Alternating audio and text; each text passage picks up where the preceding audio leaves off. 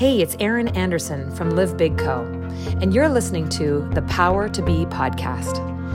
This season is all about the art of leadership. My guests are from all over the world.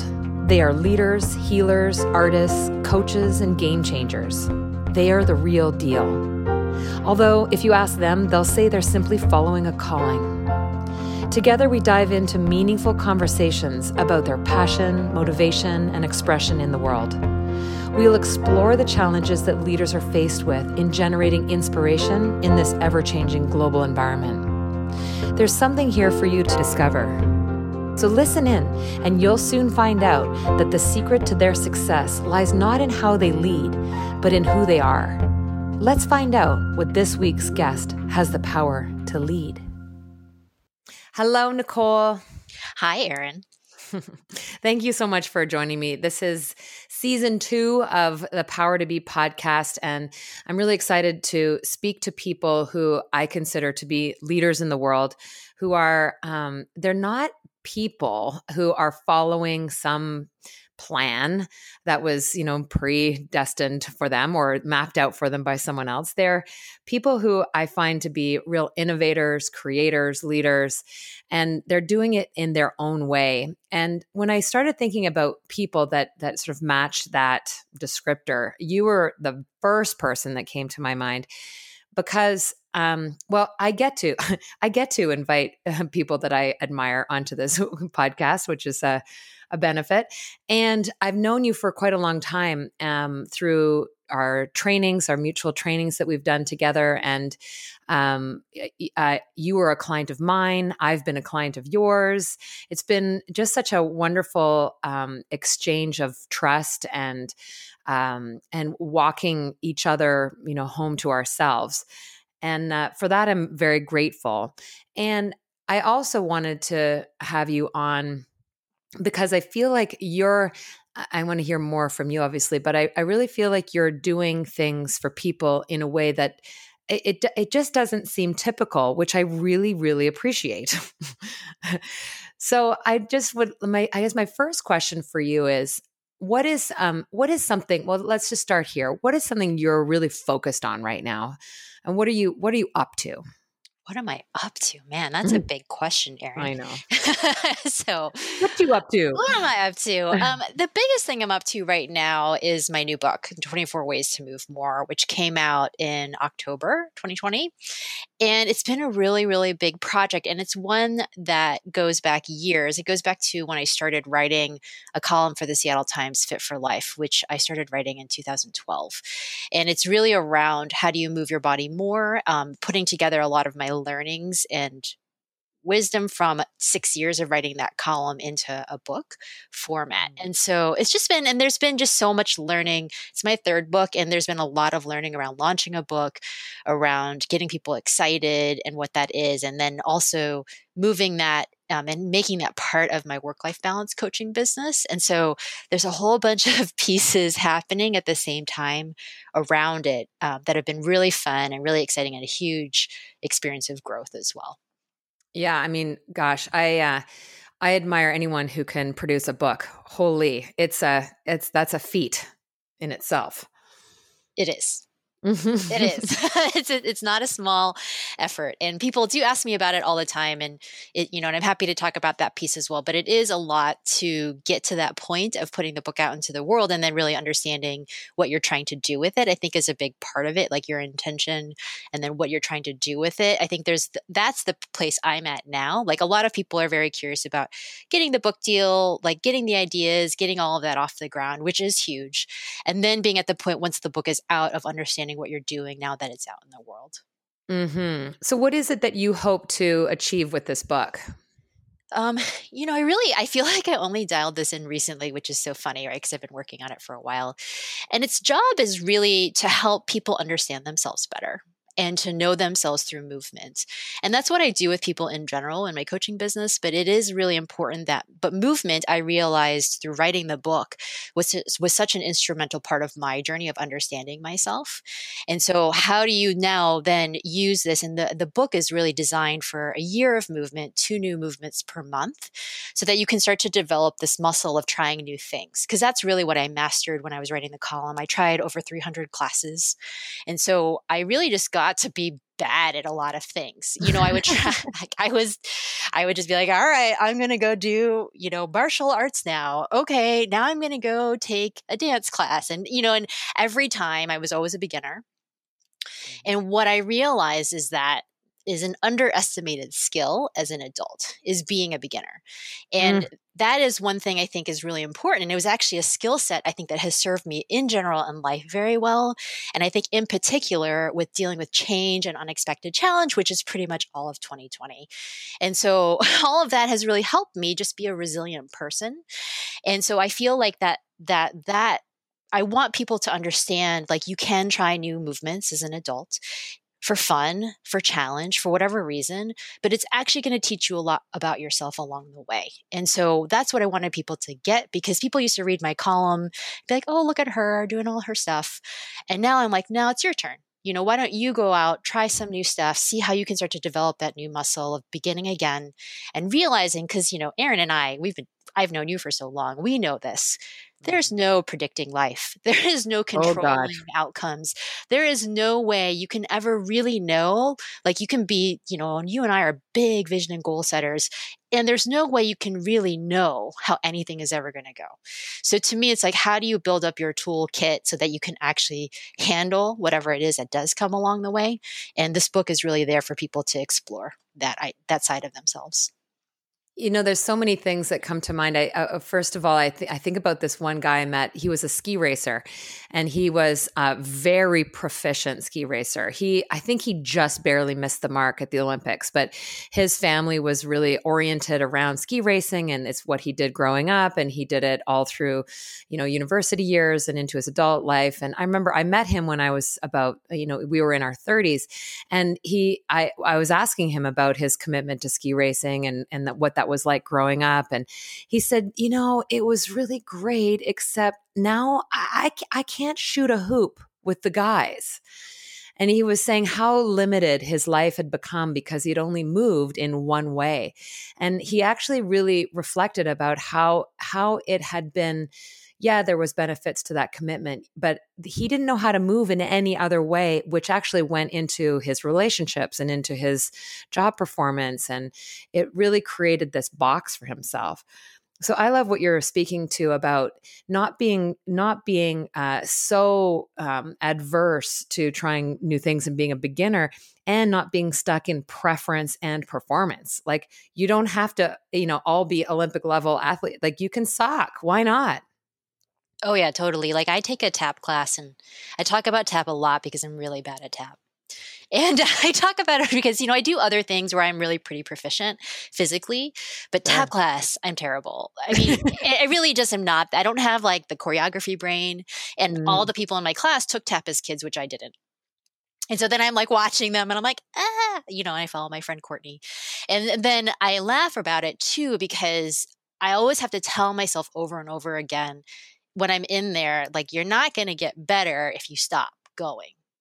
Right. So the only way to get better is to just persistently do it. And there's more I could do. I always laugh at myself. Like, I never practice between classes, which would help. And, it's also just for me fun. It's not something I'm taking super seriously, but it's really interesting how much I can get critical of myself in the class, or hard on myself because I can't keep up with the steps.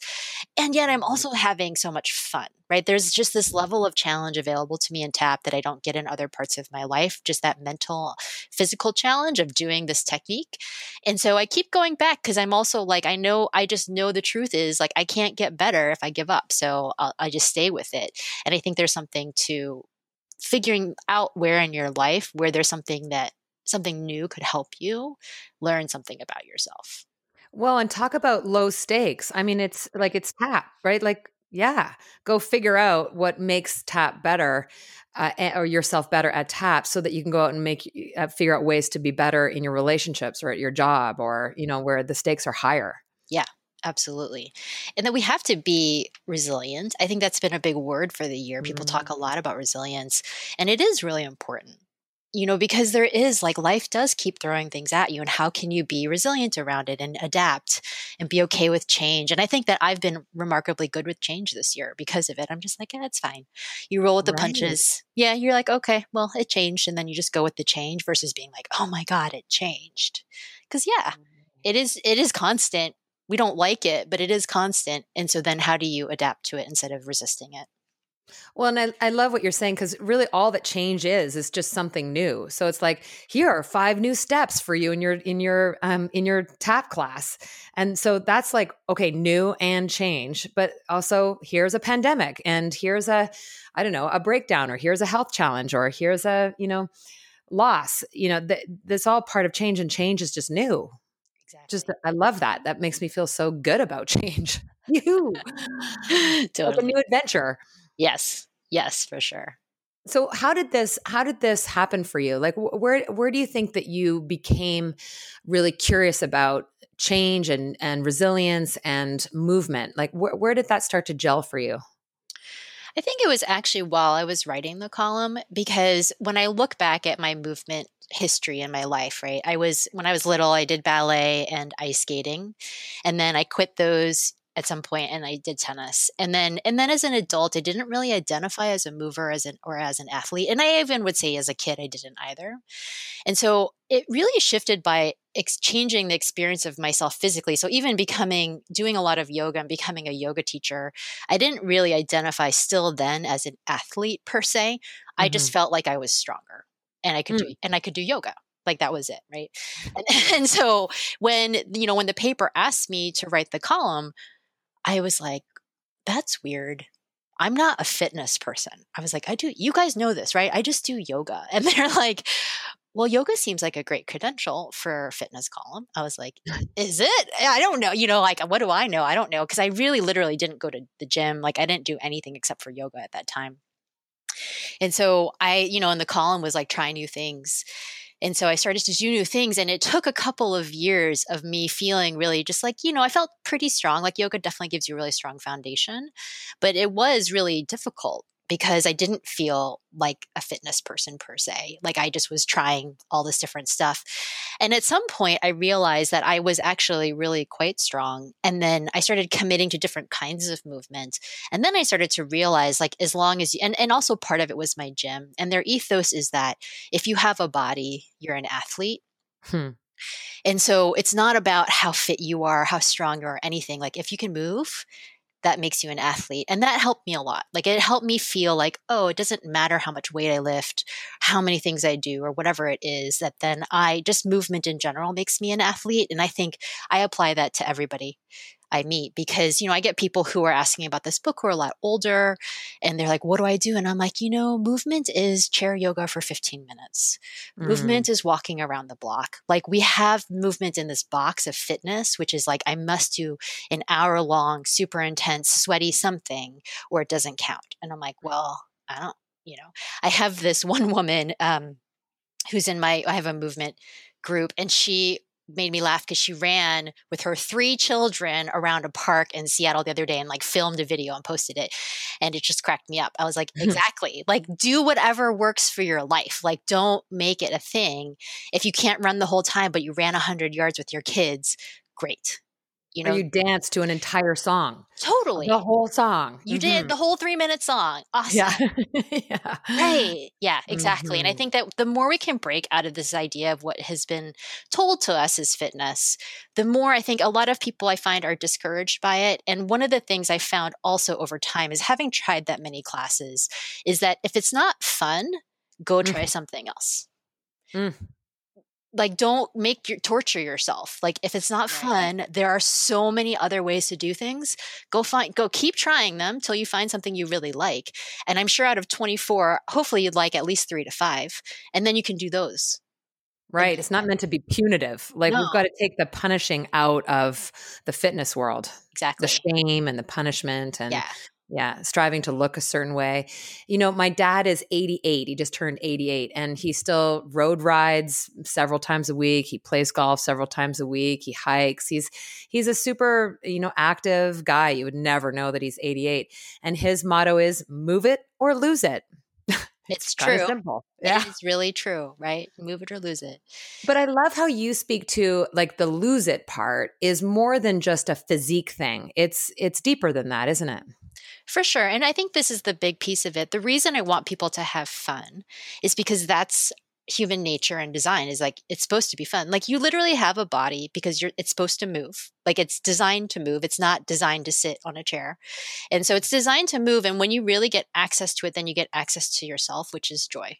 And that is what I'm always looking for people. And the more you feel joyful, the more you feel connected to yourself. And the more you can actually now know what it is you're supposed to be doing in the world instead of doing the things that other people tell you to do. Like you were talking about at the beginning, like these prescribed ideas of life come because we put ourselves into these boxes of like, oh, this is how it's supposed to go. But when you start to move out of that box and you say, hey, I'm going to try this instead or do this instead, and you're like, oh, now I'm having fun, then it's like keep going in the direction of fun and joy, not in the direction of I have to or what limits me or constrains me in my life. Seems like a great prescription for life in general. Yes, I agree. Yeah. Be with the people that bring you joy. Do the work that brings you joy. And what I love is, something I'll often say is that we have as human beings one purpose and many missions. Mm-hmm. And so we can be up to many different things. So I asked you, what are you up to? And you're like, whoa, that's a big question because you are up to a lot of things. But we have many missions, but one purpose. And the one purpose is to bring joy to the world. And we can't bring joy to the world if we're not experiencing joy. And so I love how your, formula is joy connected to purpose and to feeling like you're living on purpose. Exactly. It is really important because I feel like people who are stressed and anxious and depressed can't live in their purpose. Right. Like, how could you? How could you know what that is? You don't even know what it's like to feel connected to yourself and your body, right? Wow. Yeah. And no amount of hard work or force or late nights or Instagram posts or whatever or money or houses or partners would ever fill that, would it? No, and it has to be so simple. Like I have a client who, a couple sessions in, we were really working on dialing in some rituals for her. And she's like, Nicole, I had this colossal leap forward. And I was like, what? And she's like, I started walking. And I was like, amazing, right? And she had only walked like 5 times in 10 months, something crazy like that. And she's a toddler and she's a job where she couldn't work from home. So she was commuting and she was just feeling really stressed. And so she finally, she prioritized figuring it out somehow. And she started walking with a neighbor. And then she started to really feel so much better. And she's like, oh my gosh, like I am now making smoothies for myself. She feels closer to her husband. Like when her mom calls to talk about her brother, she can handle it. It's like all those things of life. And it really is like she just had to get really centered. And now we can really start to talk and move into like, okay, purpose. Like, what is it that you're here to do? What is working in your life? What is it we need to shift and change? But until you have that connection point to yourself, it's very, very, I would say impossible, right? Like we have to get to that clear connected space, and movement is such a powerful way to do it. And then you're like, okay, now your life can open up. Wow. Yeah, it's what I sort of take for granted, I think, is that my parents were such big advocates for movement all my life. And I never really, I think I just took it for granted that that's just what we do. And I never really knew what it was like to live a movement-free life, like a sedentary life, a desk life or whatever it may be.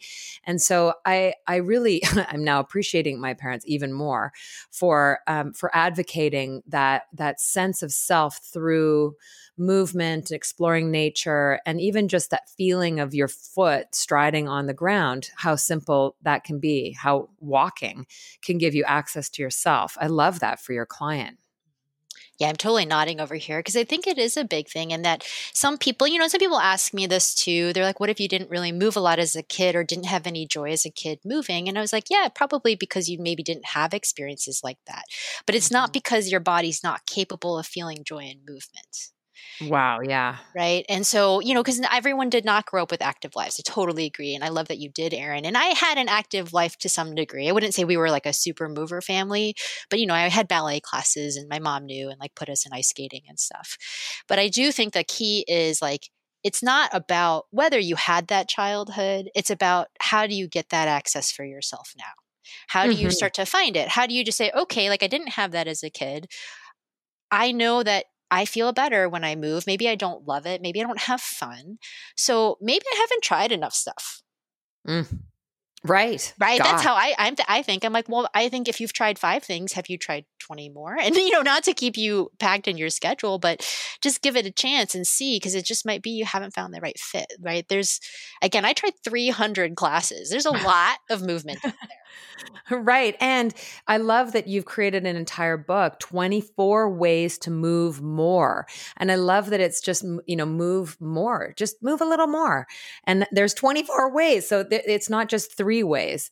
My husband's a real athlete, and he has 3 ways that he likes to move, but he's got a really messed up knee now because of years of really hardcore skiing and years of being on the football field. And so now, at a ripe age, he's realizing, oh, damn, I can't move the way I used to move. And so, at an older, he's in his 50s age, he's trying to figure out, okay, now what? Now what do I do? Now how do I move? So it's actually wonderful. I love the way you create it to be so playful and like childlike, like discover a new way. And it doesn't have to be, like you said, a workout or a super intense sweaty thing. It could be Tai Chi or, yeah. Totally. There's lots of ways. And like, I love really intense movement. I love like, I love power yoga. I love weightlifting. I love really strong stuff. And I also know that sometimes I really need to dial it back. And I think for us, a lot of times too, it's that adjustment for someone like your husband, who's an athlete, to remembering that restorative yoga is movement. Yeah, Right. right. Yeah. Totally. That taking I it remember down. Yeah. being in a yin class and holding a pigeon pose for, I don't know, an ungodly amount of time and thinking, okay, I'm still here. I'm in this pose and I'm freaking out and there's chaos happening in my body. It was like total movement. There were things moving. For sure. There's so Yeah. much moving. Yeah. Yeah. So I think there's both ends of the spectrum that really can benefit from shifting how you think about it. Right. Again, like that only the sweaty, intense, blah, blah, blah. Like it was a big shift for me to realize how much walking is an important movement. And I'll just tell you too, there's a lot of studies around it too, that I think there was some postal workers, it's in the book, that they walk 15,000 steps or more a day, and it made a significant decrease in rates of heart disease. And so when you can realize too, like that kind of stuff, it doesn't have to be complicated. Again, like for me, if I get 10,000 steps, which is like 4 to 4.5 miles, I feel good. Like I'm like, okay, I moved today. It doesn't have to be fast. It doesn't have to be intense. If I'm tired, I walk slow. But just doing that is actually really sustaining my health overall in my body. And it always clears my head. Like if I'm feeling jammed up about work, I take a walk. And so those are all the things. And really, movement literally moves energy in your body. It moves your mind. If you're actually stuck in idea at work, I'm like, get up, take a walk around your house, and you'll actually be amazed at how you can actually dislodge whatever it is you were stuck on and start doing it. And there's all these, this is an amazing book on walking that talks about, there was this guy who was, how old was he? I don't want to misquote him, but he was in his 70s, I believe. And he was called the last great American pedestrian. And he walked from New York City to San Francisco in like 1930, something like that. Mm. And it was really powerful. And they talked a lot. There was a lot of stats in that book talking about the advantages and what happens literally physically and energetically in your body when you move frequently and for sustained durations like what he was doing. So I always think about those things as well. It's like, well, if I feel stuck, it's because I am stuck. Yeah. So then I should just walk and then I'll be fine. And so for me, it's like people always ask me, like, how do I have time? And I'm like, well, how do you not make time? Yeah. Right. Well, you could spend more time wondering and trying to figure out how to be unstuck, or you could just become unstuck by moving. Exactly. Yeah. Yeah. I read a lovely book by a Norwegian, a very charismatic Norwegian fellow named, I'm going to pronounce his name wrong probably, but Erling Krag.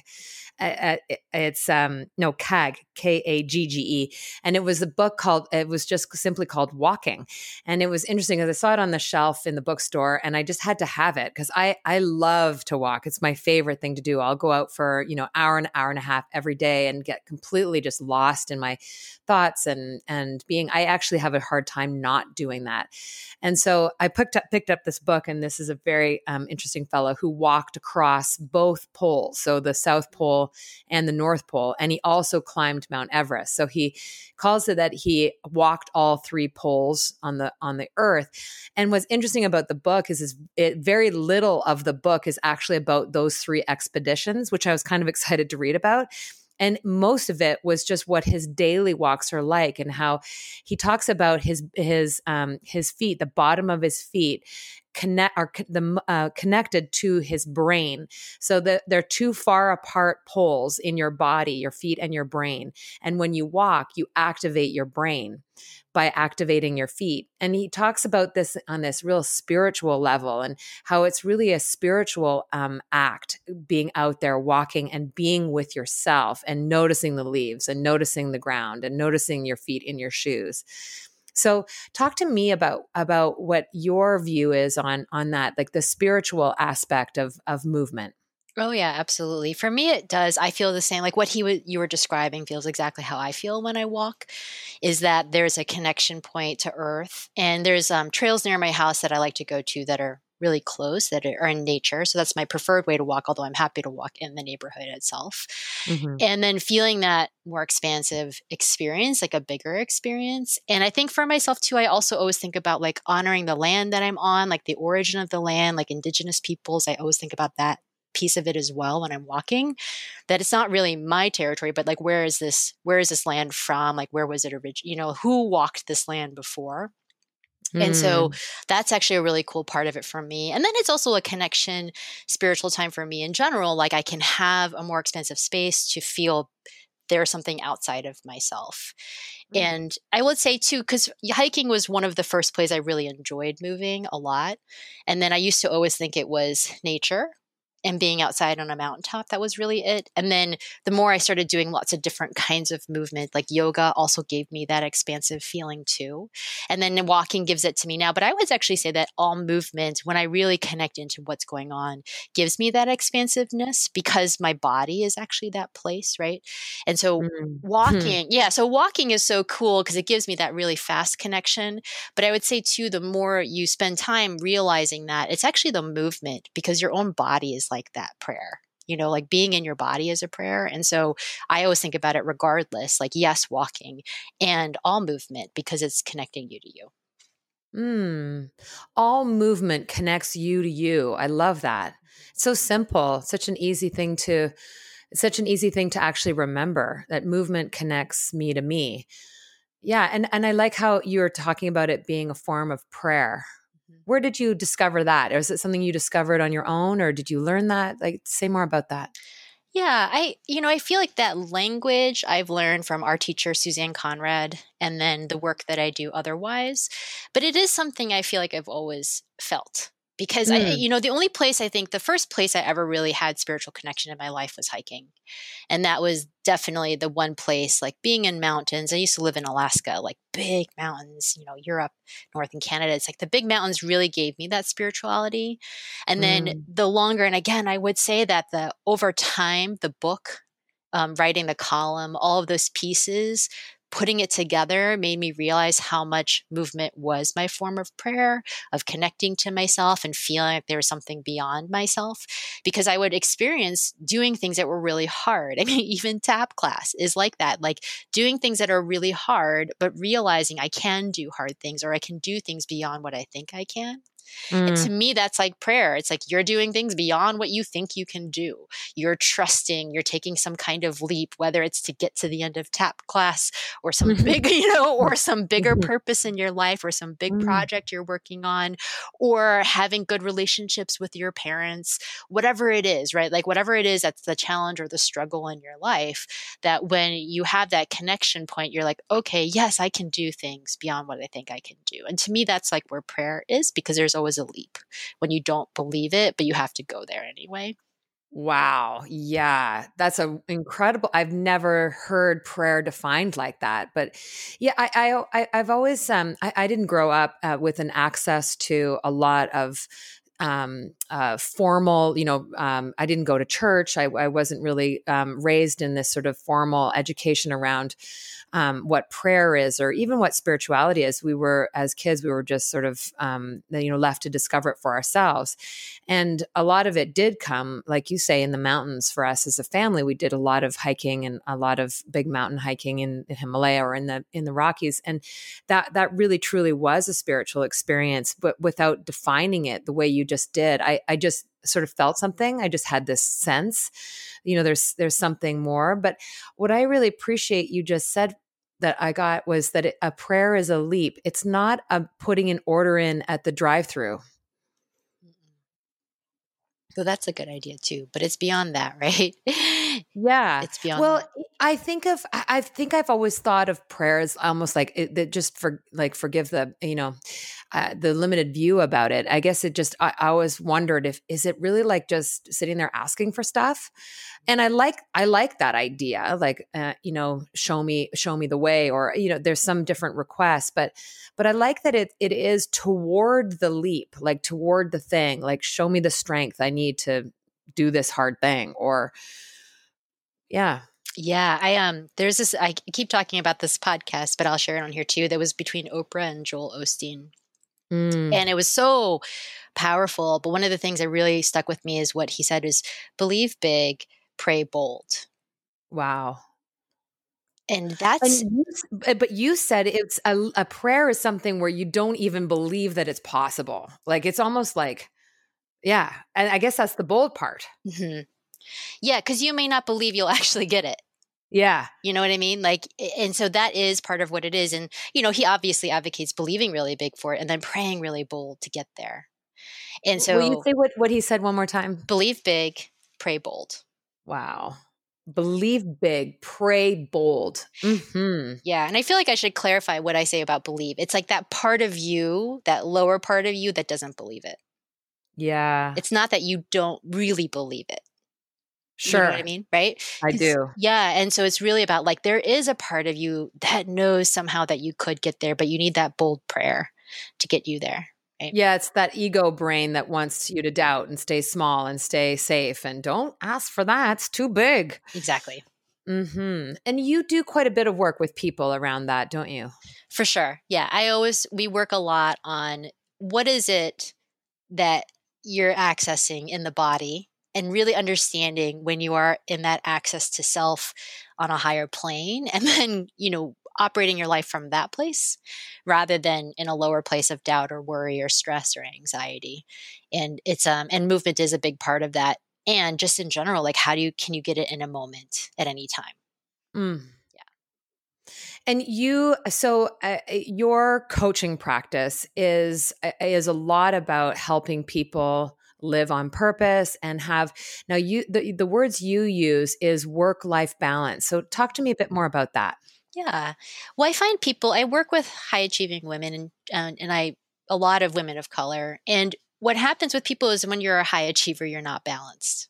That you're just working really hard. I have a lot of people who just challenge to find the actual balance, because sometimes they come to me and they're succeeding so much in their career, but they really want a relationship. And so, okay, let's get you that. I have some women right now who are in their late 50s, 60s, who are wanting to transition out of their career. What's next? Right. And so finding that balance for the next piece of their lives. And so I think that for in general, people who are strivers, and I do think this is a big thing for women in general, is around perfectionism and a lot of beliefs they have around needing to be perfect or ways they're supposed to achieve. And so what happens is when they feel that way is they don't feel balanced, and they're not all in all the pieces of their lives. And so always working with people around, okay, yes, career for sure is a huge part of your purpose on your planet. But for me, my number one priority is family. Mm-hmm. Right? Like you can look at me and whatever, all the social media stuff and say, oh my gosh, she's all about her career. But my parents are in my house right now. Like it's absolutely family for me is such a high priority. And to be all in my life means all in all those pieces of it. And so that's where balance to me comes in. Like I work really hard, but I don't ever work at sacrifice to those other things. And so Right. and so that's where balance comes in. And I think a lot of people struggle with that, or even though they're doing all those things, I definitely have friends like this with, kids at home. It's been a big challenge this year. Yeah. They still don't feel balanced. Sure. Right. Like they're doing all the things. They're like helping their kids, they're doing their jobs, they're doing all this stuff, but they don't feel spacious around it. So that's also a big part of what balance is to me. It's like, how do you actually feel in your life that you can handle it? That you're right, you're spacious, you're able to feel centered and grounded even while you're doing the 100 things a day that you're doing. Well, and the big thing that I hear is so as a high achiever, or people who are out there really striving and doing big things, they're loving it. They're like thriving and doing really cool things. But what I hear quite a bit is the I have no choice aspect, where they're like, yeah, but this is really great and I'm doing such cool things, but you don't understand. I don't have choice. I just don't have the time to spend time with my family, even though I want to be with them. Or you don't understand. I have no choice. I can't work out. I can't take care of my body. I have no choice. And it's that no choice part that feels like doom to me. That's something to clear, isn't it? Mm-hmm. Yeah, for sure. I mean, I think it comes up for people in lots of ways. Like they're really tired, they're fatigued, they don't have time. I can't tell you how many people tell me they don't have time. Yeah. Yeah. And I'm like, yeah, of course. And there's ways to look at your life, rebalance things, find that spaciousness for yourself. And then, yes, so that you do have the time and space to prioritize your family, to know how to do those things, right? Like I think all of us, like I'm taking a week to drive my parents to California, like literally leaving tomorrow. And it's just part of it. Like I have a lot on my to-do list and I'm taking the week off. Right. And it's not like your life stops. No. It's not like your life. Yeah. It's not like you have to like put your whole life on pause so that you can drive your parents. It's part of it. Exactly. And so it just has to be part of life, is like all of those pieces. And I just always think about that. The more you do the work and you start to get more centered and you're in your purpose, that as you rise up, your capacity for being all in all pieces of your life grows. And so that you can do everything that you want to do. So it's not like you have more time, but you just understand what it takes, right? And this always brings me back to, thinking about the faith piece of it. We didn't really talk about that with prayer, but I always think about faith. And I was talking with some women in my community yesterday about it, because it's not just about belief, right? So it's about believing that you can, but it's also the committed action. Right. And that's something Suzanne always talks about, belief plus committed action. And I was talking to them a lot about it. I'm like, I know you all believe in your dreams, but you have to take the committed actions to get there. Yeah. Right. Like if you don't do that, it won't go anywhere. I think that all the time about my business, or about getting this book into the world, or, making sure my parents have like a really good transition. So what does that take? It's got to be belief and committed action. And I always think about that and remind myself and other people that that's how we know that we're really moving things in the direction we want it to go, is we believe in it and then we take the steps to get there. Yeah. And that feels like movement to me. And the other thing about the committed action piece is that faith being belief plus committed action doesn't mean belief plus being perfect. It actually goes back to what you were talking about being willing to be a beginner, about being willing to kind of, mess up, and being willing to be at the back of the class, not getting any of the choreography and completely out of step. But you are in action, and you believe in the movement. You believe in what this can be doing for you. So I love how this is sort of becoming full circle around committed action is the movement piece, and it doesn't have to look pretty. No, and it will definitely not look pretty. Yeah. Right? Like it won't. Like if you're really in faith and you're really working in your life, like, God, there's so many things that are messy, Erin, in life, and my tab class is just my great example of it. That's really simple, but like all the time in life, there's so many things that are messy, and that doesn't mean we don't do it. And I think that's the real challenge for a lot of people I work with. And I think people in general around movement, this can come up a lot. Like, well, I don't know how to do it. Like people new to yoga, I don't know how to do it. I'm like, well, then go take a beginner class. Right? Yeah. Don't make it a whole thing. Yeah. And whoever said that you have to be amazing at everything you touch? Yeah, nobody. Where's the joy? Right. Yeah. Where's the joy? It would not be fun. That's the thing that's about it. That's so funny, Erin, is like if you were good at everything, your life would be really boring. So boring. Mhm. I remember I got to a point with skiing where I've lived in Whistler as a ski town for, most of my life actually. And I remember one day these weird little skis came out. I think they're called blades. And they're like these weird little tiny skis that are just slightly longer than your ski boot. They're maybe another foot on either side of your ski boot. And they're quite parabolic. So they got a wide tip and a wide tail. And so I thought, I'm gonna try these. Oh my god, they're like being on a rail every single time, and you have to do these really deep carving turns. And I think I screamed the whole way down. The same run that I've skied, probably a million times, and my hair was on fire, and I was like shrieking, and then I was fully sweating by the end of it.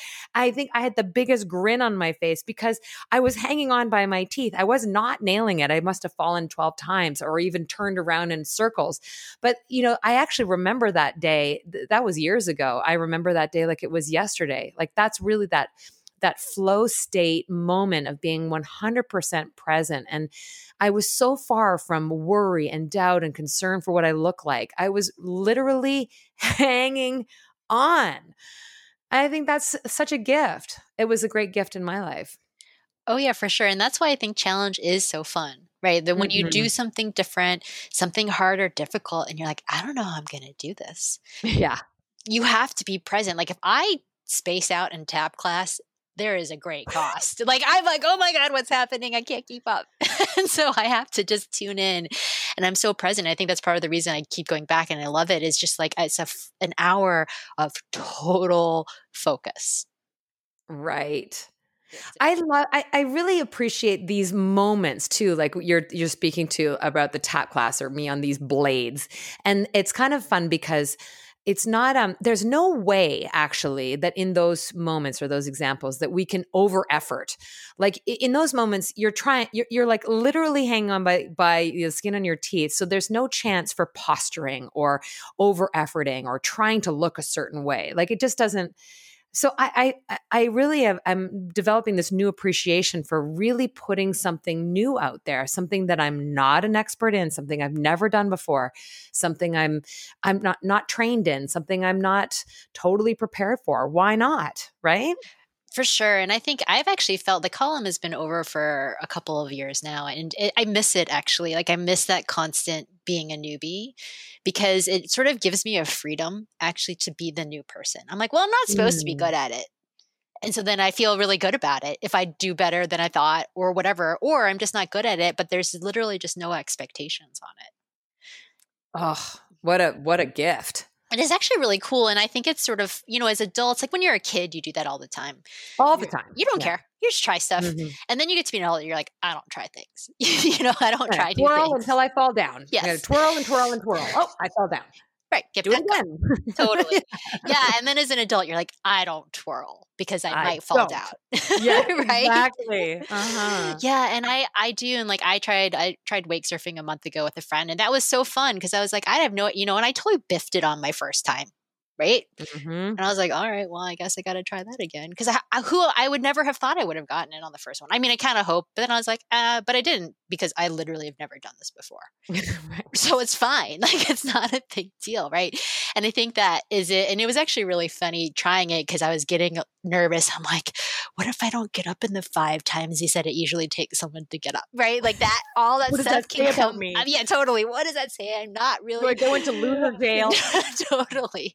I wrote this book and I can't even do this and whatever. Right. And then, but then, whatever. And then and then they adjusted some things for me. We switched things around and I got up, and then I was like, oh, this is fun. Right. And then it was just really fun. And then anything I did beyond that was like a win because it's like, you got up.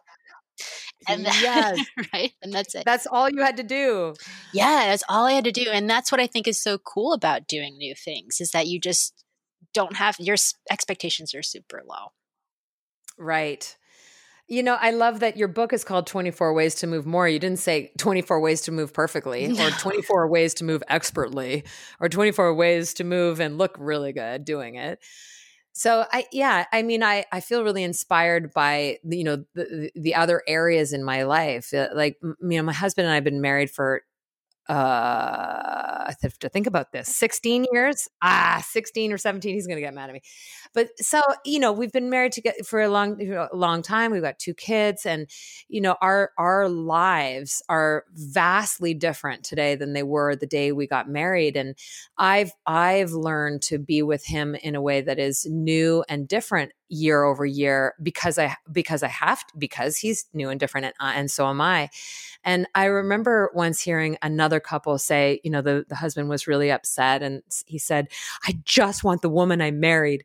I've heard that a number of times. And, that just seems like such a ripoff. Like, well, what about the woman that she's going to become? Or what's around the corner? Can we be excited about who we're becoming now? It's all within us. It's something new, right? Like underneath the skin, right? Yeah, totally. And I think it's really presence, right? When Yeah. you're present, that's when you get that access to the new. And that's what I love about like the movement pieces and picking new practices. Like I've never done Zumba. Like I think I better go do Zumba. Oh yeah, totally go do Zumba. Zumba's fun. Yeah, I think I might have to do that. You can do it, Erin, is you can do it with your husband. Yeah. Oh yes, totally. And both of us will be like, grit our teeth and go do it. But I do really appreciate that. That sense of, no performance, no need to nail it, just like literally experiencing something brand new, something you've never experienced before. Yes. And I'll say this because I put this in the book, is that to go back and do it twice. People are like, what if you hate it? And I'm like, well, you don't really know if you hate it or not until the second time, because you have no muscle memory, you have no experience of doing it. So the book, I do tell everyone to go at least twice, because then you might see if you like it more than you thought. And if it was just that you don't like doing new things that are hard, which is fine, can you just give it another chance? And then if it's really not working for you, then fine, go do something else. But I think that that's one thing we underestimate. We're like, I have to like it or love it or be good at it or whatever it is right away. But there's that piece of life where you have to do things a couple times before you can really know. As you know, I owned a yoga studio for 8 years, and it was a power yoga studio. Is in my home, so it's a smallish space. We could fit, 16 people, but we'd usually cram like 19 in there, and people would be jam packed like sardines and be sweating like crazy. And I had this guy who would come really regularly. He was a carpenter, and he was, always really sore, and so he'd come in and come and do yoga, and he loved it. And he's like, Erin, one day I gotta bring my mate. I gotta bring my buddy in here. And I said, okay, we'll do it. And so one day he finally brought his friend in, and his friend came in like the full sweatsuit. Like, I mean, like the thick sweatpants and the like zip up hoodie sweatshirt. And I think like even a long sleeve, like I think he was thinking it was going to be the bossy nap type of, yoga, but it's not. It was power yoga with, heat on and sweating. So here's this poor guy in this full on sweatsuit. He was just absolutely roasting. And he walked out of the class, basically looked me in the eye and said, no, I'm not doing that again. And I said, you gotta, just take what this experience was, learn from it, and come back and do it slightly differently.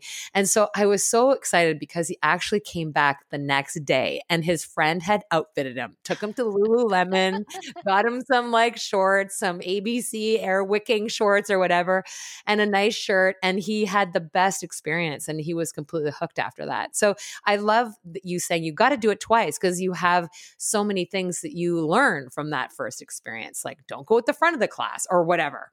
Yeah, for sure. And I mean, I never got to go back to things. And when I was writing the column, and I was always kind of like, maybe that would be a little bit better if I could go back. And then since then, I've been able to go back to a few things. And it's really cool because you learn so much. Your body learns and integrates so many things after the first time. And so I love that story about that guy. And he just needed a little different outfit. And then he needed a different outfit, and he was ready to go. But I mean, I think that's true of anything. Like, I've had to change tap shoes. I've had to have different outfits. All of those things are part of it. And, we don't really know sometimes what's making us feel uncomfortable.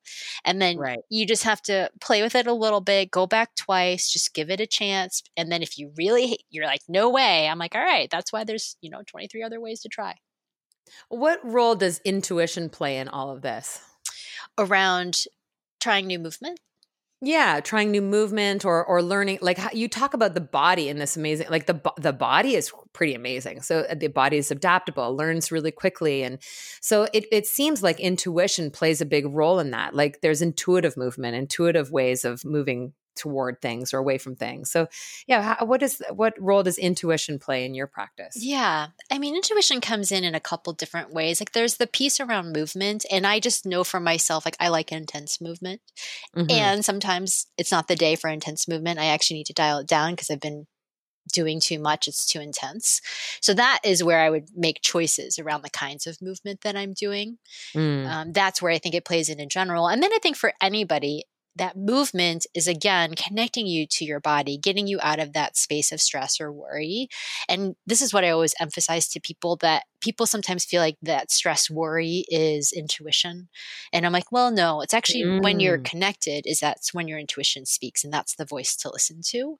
And so that's why I advocate movement so much. Like you can't access your intuition from a stressed space. So when you can get into that connected space, then you would know. So sometimes I'm like, even with yoga, I'm like, I don't really feel like taking an hour class, but I'm like, go for like 5-10 minutes and then just see how I feel. And then once I've moved my body and I get clear, I'm like, oh no, this feels really good. I need to be here.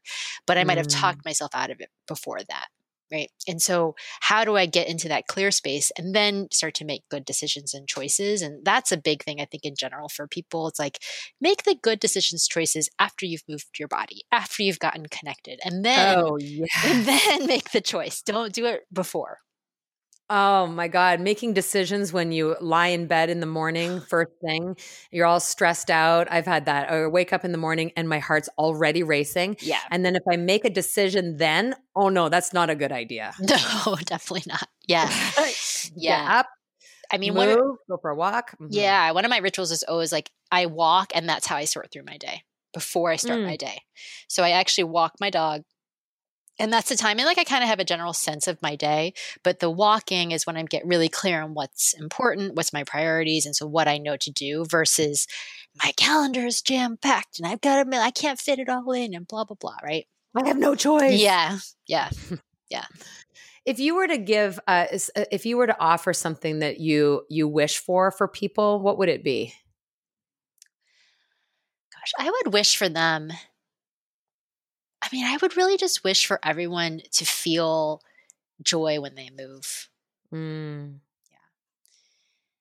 Because I see it where people don't have it. And again, I think it's because, lots of things can be why. But I just really wish that people could find their bodies joyful and experience it as joyful. The body is a wonderland, hey? It really is. Yeah. Yeah. Well, thank you so much for taking this time, and I feel really inspired. It actually just started snowing here today, like for the first time. So there's this blanket of white snow. It's a bit sloppy, and I kind of looked out the window this morning and went, my walk, my route. And now I feel kind of inspired to go slip and slide around and go and play in the snow and move my body in a new way, because it's a new season. It's a new day. Totally. I think walking in snow sounds amazing. I'm going to go walk in some rain after this. There you go. Either way, it's going to be wonderful because it'll be new, and we'll be on this big quest for joy. Yes, exactly. Every moment. Yeah, totally. Well, I will be sharing with people where to find you and ways to work with you. And I do sincerely hope that everyone picks up your book. I know I will be, 24 Ways to Move More, and for people to check you out in your coaching practice and all the amazing work you do for women and high achieving women and women of color. And you're doing such amazing work. I'm really grateful to know you. I feel the same way about you, Erin. It's been really awesome to be on this conversation with you. And, we really work with people in such similar fashions. And so I appreciate this conversation. It was really fun. Yeah, it is really fun. Yeah. So fun. Best part of my day. Other than my awesome walk coming up. Yes. Thank you so much, Nicole. And we'll speak soon. Okay, awesome. Thank you, Erin. Bye. Bye. Thank you so much for joining us this week on the Power to Be podcast. Thanks again to my guest for sharing so generously and for really lighting us up. And it's my hope that each of you who is listening is feeling inspired to get out there and live big and serve powerfully. The world is waiting for that special gift that you have. We'll see you next week.